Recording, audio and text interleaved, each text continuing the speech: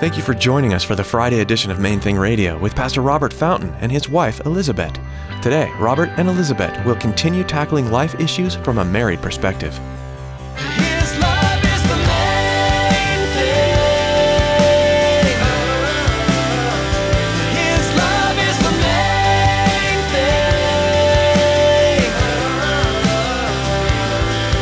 So we mixing it up, mixing it up. His love is the main thing. His love is the main thing.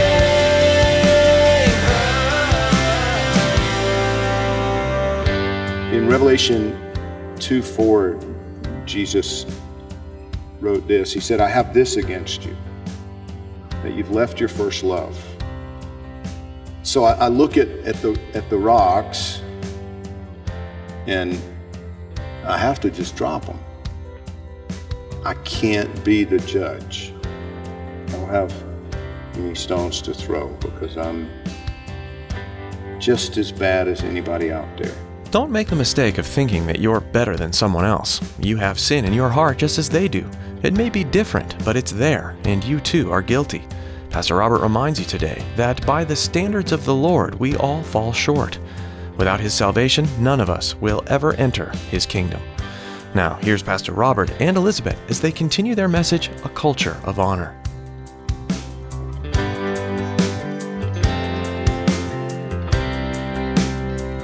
His love is the main thing.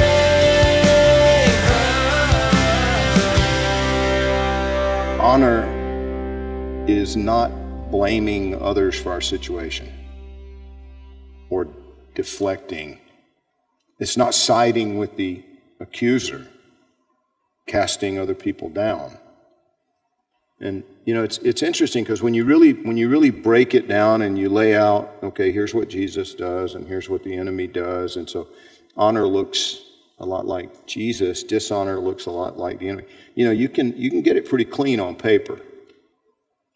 It's like so many things. We used to joke about it when I was building houses. That looks really good on the plans, but it's a lot harder to actually put into practice. It's messy. I remember the first time Elizabeth said to me many years ago, one of my whiny moments, I guess, you know, she said, Robert, war is messy, and we're at war. It's messy. Where are you most prone to blame other people or accuse other people, even if it's only in your thought life? If this woman was caught in adultery in this church, I couldn't just ignore it. I'd have to deal with it. Biblically, I have a duty, I have a responsibility. And even if that were not the case, I'd have people coming at me from all sides, whispering in my ears, gossiping, and, did you know so-and-so? Aren't you going to do something? Jesus didn't ignore it either, by the way. Jesus didn't ignore it. In John chapter 8, verse 6, this they said, testing him, that they might have something of which to accuse him. They were trying to set him up. But Jesus stooped down and wrote on the ground with his finger as though he did not hear.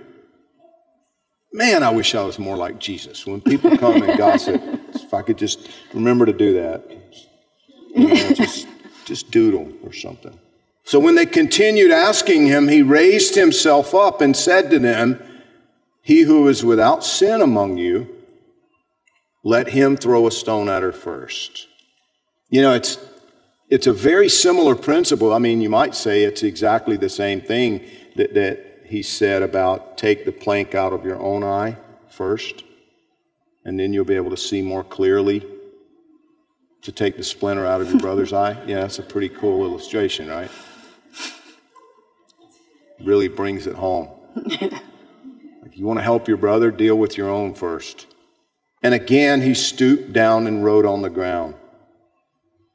Nobody knows what he wrote. There's all kinds of speculation, you know. What was he writing? But, you know, what I see when I look at this story is, figuratively speaking, the handful of rocks that I usually have. because I'm really good at throwing rocks. You don't get to be 60 years old without accumulating some hurts, some offenses, some disappointments, some grievances with other people. I got lots of rocks. What are your rocks? And Jesus looks at us and says, if you're without sin, you can throw those rocks at people. But you might want to go take a good look in the mirror first. By the way, James tells us that the Word of God is like a mirror for us if we'll read it. And if you take a good, honest look in the mirror, well, I definitely don't see a man without sin when I look into the mirror. And when Jesus stoops down and starts writing in the dirt, I'm just praying he's not writing out my list, because it would be a nice long one. After the obvious ones like selfishness and harsh speech, there's a deeper list of sinful attitudes, probably some unforgiveness in there that pops up from time to time, and I have to make that decision all over again. But then there's the worst one of all.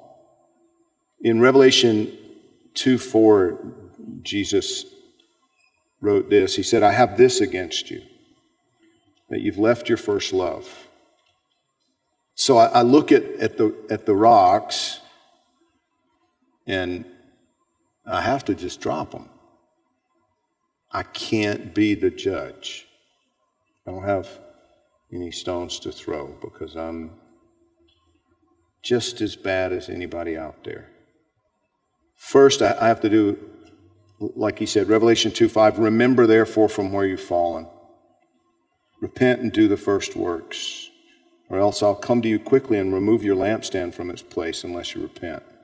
I think that's where the culture of honor as a lifestyle, it really begins. If we want that in the church as a culture, we have to cultivate it in ourselves.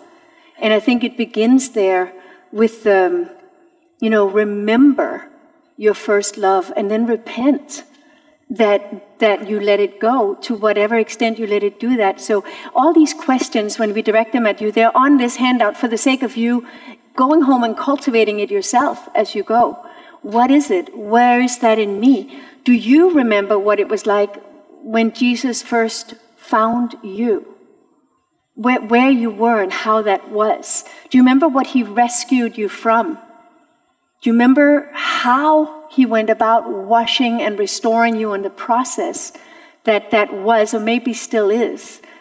And the feeling that he gave you as he did that, like it's not just an academic exercise, it's a matter of in the heart making the connection to what happened when he talks about love. You left your first love. That was something more than just like a confession. That was something that took over your life and made a decision. And for me, there was a distinct moment. I was already in counseling, and I had been in church for 3 years without fully repenting. And I was having this situation where I sat with my counselor, and I was just suddenly so aware of my own shame. Like I was just so aware of how unclean I was. And it wasn't just, what brought it to the surface was that at the time I was living a lesbian lifestyle. That is an obvious one. But it wasn't, that was just the surface, really.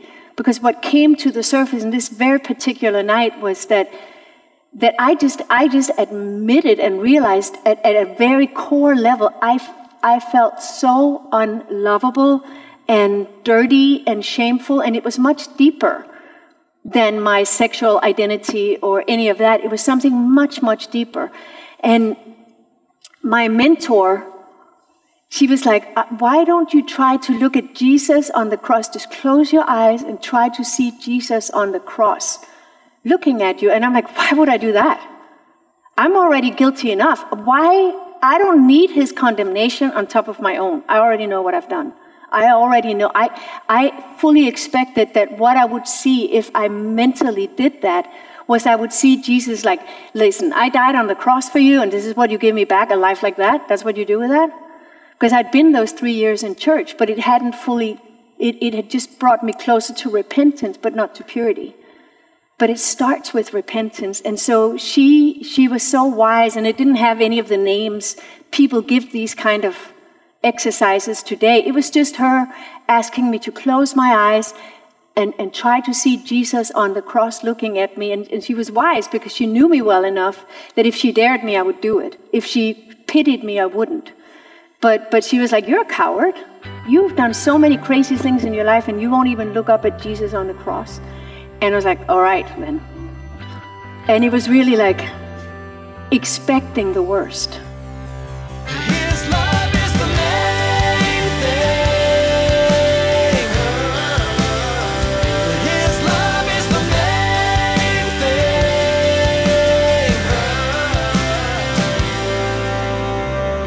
Thanks for joining us for this special Friday edition of Main Thing Radio with Pastor Robert Fountain and his wife, Elizabeth. Each Friday here on Main Thing Radio, Pastor Robert and Elizabeth will be tackling various issues that we face as Christians from a husband and wife perspective. Be sure to join us each Friday for these insightful messages from Pastor Robert and Elizabeth. For more information about Main Thing Radio, Pastor Robert, Elizabeth, and Calvary Chapel, Miami Beach, log on to mainthingradio.com. That's mainthingradio.com. At our website, you'll find today's broadcast for you to listen to or download. We also encourage you to prayerfully consider financially supporting Main Thing Radio. With a gift of any amount, we will send you an MP3 CD of the current series Pastor Robert is teaching through here on Main Thing Radio. A secure option for you to give has been provided via PayPal. That's all available at mainthingradio.com. We'd also like to encourage you to follow us on Twitter. A link to subscribe to our Twitter feed is available on mainthingradio.com. Again, thanks so much for joining us today. Remember to join us on Monday as Pastor Robert will continue teaching verse by verse through the Word of God. That's next time on Main Thing Radio.